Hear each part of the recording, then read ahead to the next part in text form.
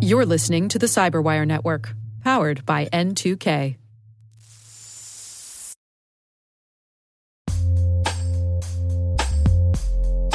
With over 8,000 threat hunters analyzing over 65 trillion signals daily, Microsoft works tirelessly with the federal government to keep our nation's data secure. This 30-plus year partnership is driving mission innovation that is secure by design. Whether optimizing your existing defenses or tackling advanced threats with AI, Microsoft gives you the intelligence and the automation you need to defend at mission scale. Let's work together to stay ahead of emerging threats and secure your mission anywhere. Learn more at aka.ms/fedcyber. That's aka.ms/fedcyber.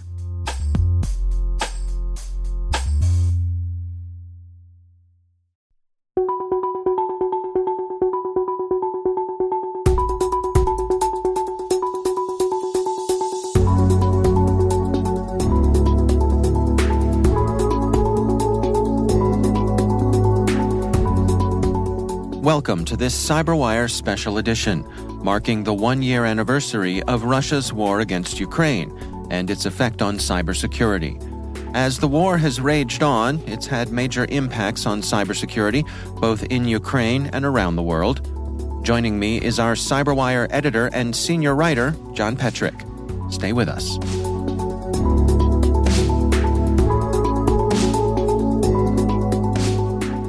It is my pleasure to welcome to the show John Petrik. He is the CyberWire's editor and senior writer. John, welcome back. It's good to be here, Dave. Thanks. So as we are recording this, it is just past the one-year anniversary of Russia's invasion of Ukraine, and I wanted to take this opportunity to kind of take stock with you, what happened, where we stand, what we expected to happen versus the reality, all those sorts of things. Can we start off with just the big picture? Where do things stand today, particularly looking at the cyber angle of this war against Ukraine? Sure.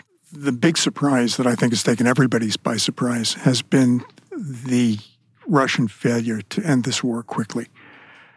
That it was widely believed when they crossed the border a year ago that the war would be over in a matter of days or at most weeks. That the Russian advantages in preparation and in manpower and in equipment were regarded as being so dominant that Ukraine would have little chance. Some of that's a matter of mistaken perspective, that Ukraine is not a tiny country. Ukraine is about the size of Texas in area. It's got a sizable population. So this is not a small place. This is not like Russia invading Luxembourg. Okay? So Ukraine itself is big, and while not nearly as big as Russia, still disposes of a fair number of resources. So the Ukrainians had more capability than they were generally given credit for. But the big surprise in the big picture has been abysmal Russian combat performance, and I think there's no other way to describe it than that way.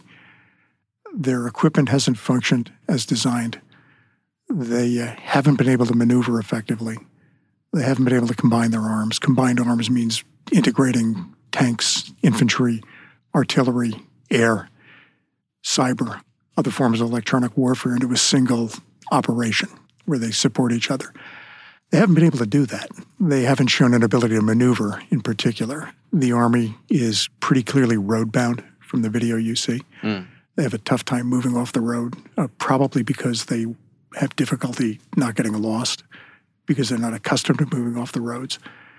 And with that kind of force, you're not going to be able to take and hold ground. And in fact, they've lost a great deal of the ground they took in those initial days. And the Ukrainians have continued to apply pressure to them, pushing them back throughout. So that's been the big surprise. Almost on a daily basis, we're talking about on our podcast how the cyber aspects have not lived up to the expectations. What do you make of that?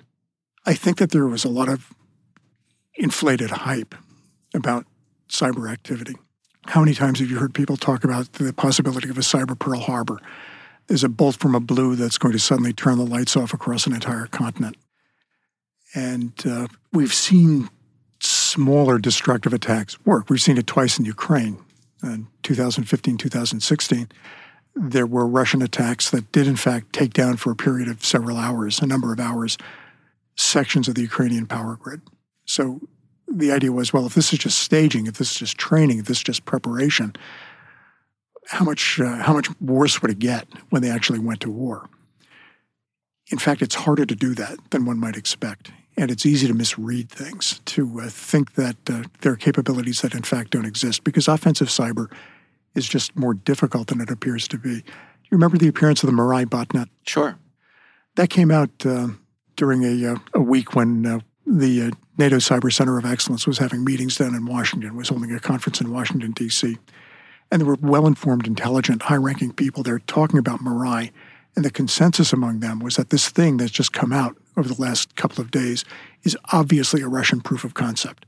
This is clearly an attempt by the Russian intelligence services to test what they can do and show us what they can do. Eventually, the FBI determined what was behind Mirai.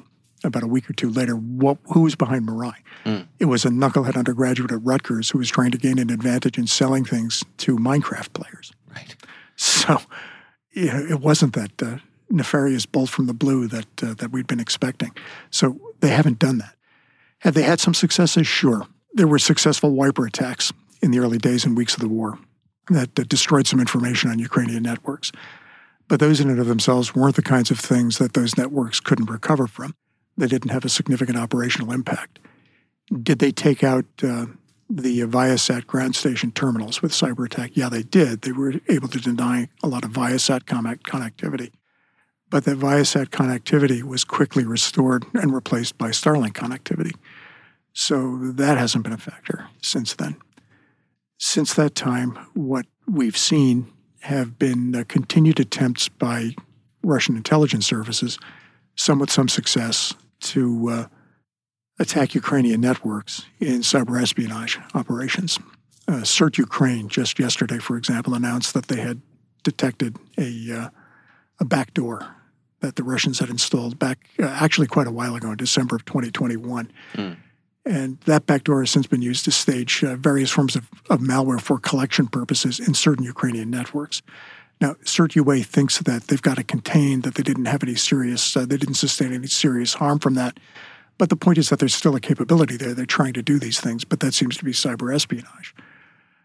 The more disruptive attacks that we've seen since then have tended to be nuisance-level attacks, defacements, distributed denial of service attacks, run by people who are best regarded as cyber auxiliaries, that is, people who are quasi-private sector actors, patriotic activists who are acting in the Russian interest, and they are conducting DDoS attacks against, for example, German airports, or who are defacing websites. That's going on.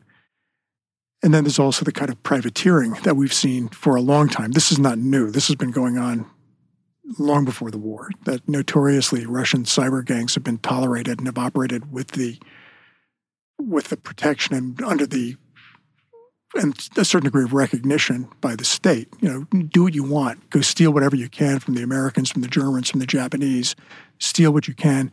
Just leave us alone and leave friendly countries alone. If you keep your nose clean, you don't go after anybody who's working with, say, a Cyrillic keyboard, you're okay. You're not going to get a knock on the door. So have we seen continued ransomware attacks by these groups? Yeah, we have, and those will continue to go on. Are those nuisances? Sure, they're nuisances, but they're not war winners. And they're not coordinated with other arms operations. They're not even as well coordinated as conventional electronic warfare. They're not even as well coordinated as jammers that might take down a radio network, tactical radio network. Stick around. There's more to our conversation after this.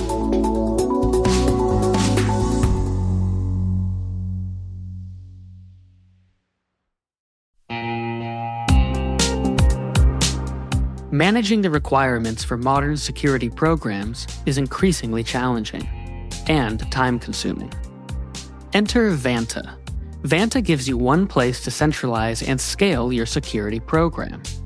Quickly assess risk, streamline security reviews, and automate compliance for ISO 27001, SOC 2, and more.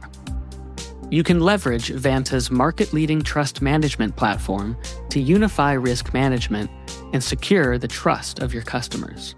Plus, use Vanta AI to save time when completing security questionnaires. CyberWire Daily listeners can get $1,000 off by going to vanta.com/cyber. That's VANTA.com/cyber.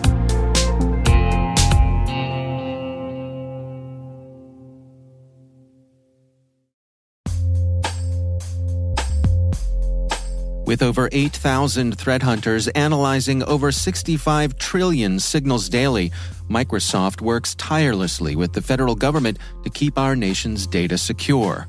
This 30-plus year partnership is driving mission innovation that is secure by design. Whether optimizing your existing defenses or tackling advanced threats with AI, Microsoft gives you the intelligence and the automation you need to defend at mission scale. Let's work together to stay ahead of emerging threats and secure your mission anywhere. Learn more at aka.ms/fedcyber. That's aka.ms/fedcyber.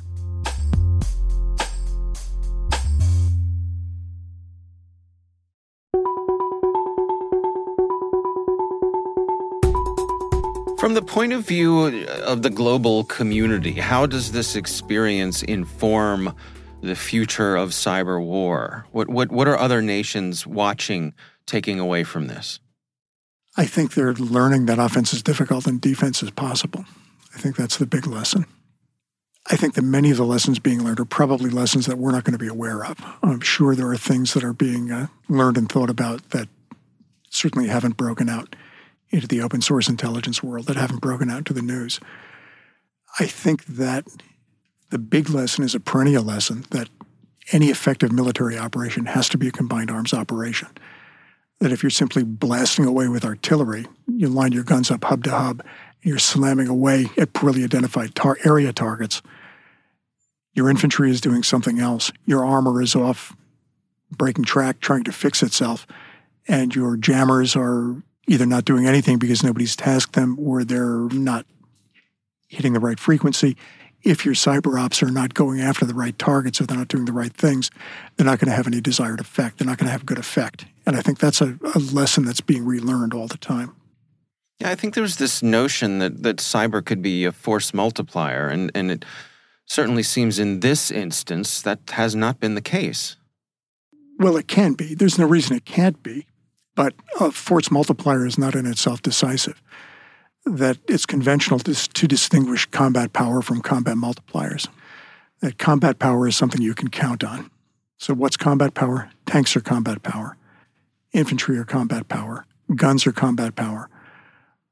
A force multiplier is something that when you have it available to you, it will help you win. It will help your operation, but you can't count on it for success. So plan your operation as if it may or may not show up. If the weather is bad enough, for example, the aircraft are not going to fly.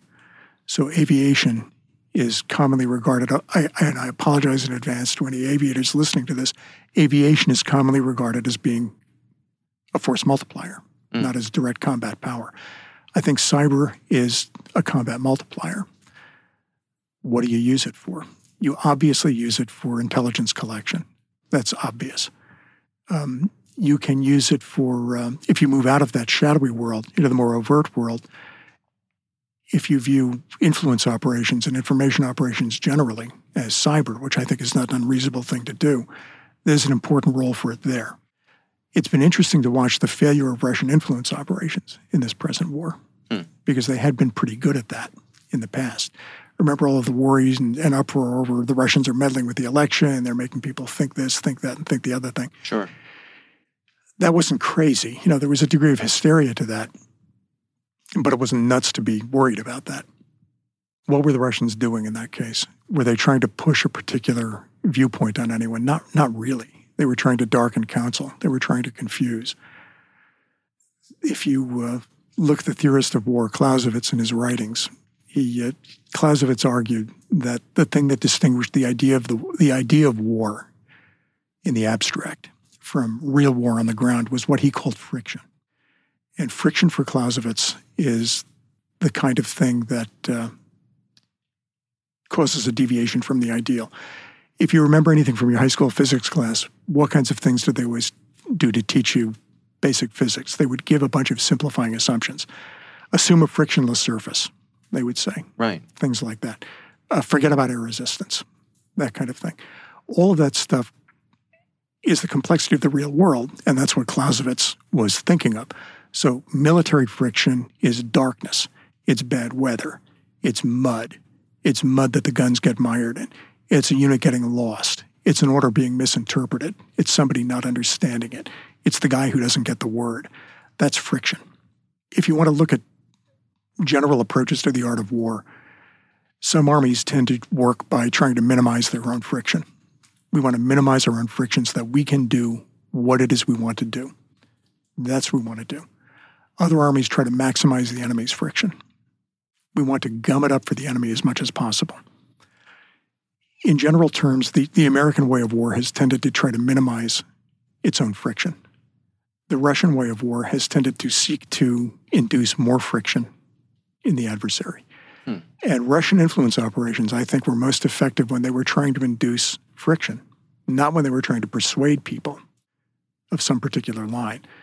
I think there are very, very few people who seriously think that the positive Russian line on the war in Ukraine is true. I don't think anybody seriously believes, whether they're sympathetic to Russia or not, that Ukraine is run by literal Nazis, okay? Literal, self-conscious, institutional successors of the German Nazi Party from the Second World War. Nobody thinks Ukraine is being run by Nazis who are systematically trying to exterminate Russians, and that Ukraine was serving as a staging point for a Nazi-led NATO offensive against Russia. Right. That's the Russian line. It's implausible. It doesn't work. So perhaps they should have stuck to trying to confuse people. Now, much of that is for domestic consumption. Okay? Yeah. There's an analogy that I've heard you use to sort of related to game theory, the difference between poker and chess. Can you hash that out for us? I find it really fascinating. If you look at both poker and chess, they're both rational games. They require intelligence and thought to play. It's not like playing, I don't know, take your pick, war. Right. Okay, or Indian, to drop even lower. The chess is a deterministic system. It's fully deterministic. Nothing happens by accident in a game of chess. You can make mistakes, but there's nothing that's a matter of chance. Every move all the that pieces both are sides, in the same place. All the pieces are at the beginning of the game. The pieces are all in place. The pieces have known capabilities and known potentials. Right. And you're responding to an adversary. You might be surprised by what the adversary does, but nothing happens by accident. It happens because somebody did it. Poker, on the other hand, is a game that involves a great deal of chance. It involves rational calculation of odds and probabilities.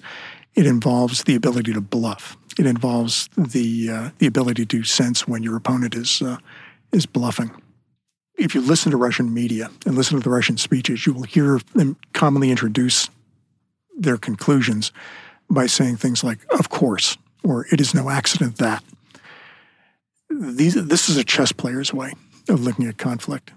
In the Western view, and in particular the American view, there's, I think, a much more vivid imaginative presence of the reality of chance, that there are things that happen that haven't happened because anybody has done them.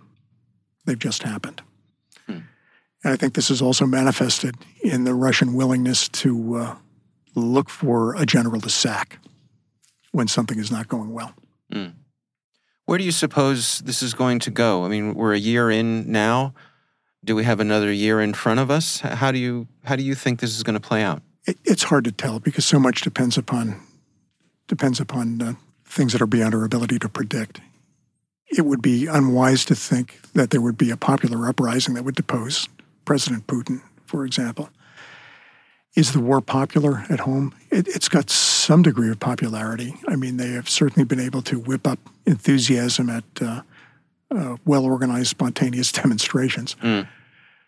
But on the other hand, when Putin announced partial mobilization last fall, about 300,000 men of military age got out of the country before they could be taken. That's about the amount that were targeted for mobilization and the amount that they did take in that partial mobilization. So there's clearly some dissatisfaction and some disease with thinking about the war. Will Ukraine continue to get supplied from the West? It probably will. They've been promised a lot of equipment. A lot of equipment has been delivered. That equipment has generally functioned pretty well. They've received a lot of cyber support, both from governments and from the private sector. So Ukraine is in a pretty good position to be able to continue to defend itself. Whether they'll be able to take the offensive effectively against Russia on a large scale remains to be seen, and I would watch for that as the weather improves a little bit over the next couple of months and as the new stocks of ammunition and equipment arrive.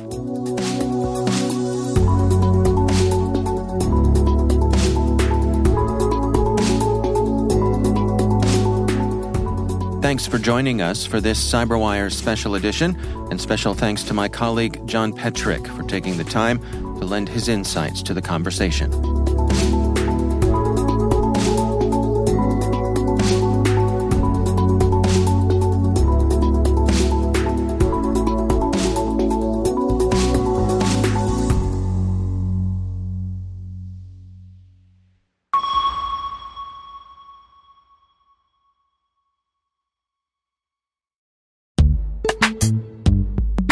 Imagine a world where you're always one step ahead of cyber threats, where your defenses are impenetrable because you see what others don't.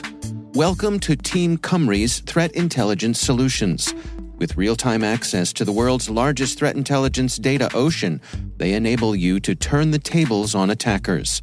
Transform your security from reactive to proactive through accelerated threat hunting and incident response, made possible through automation.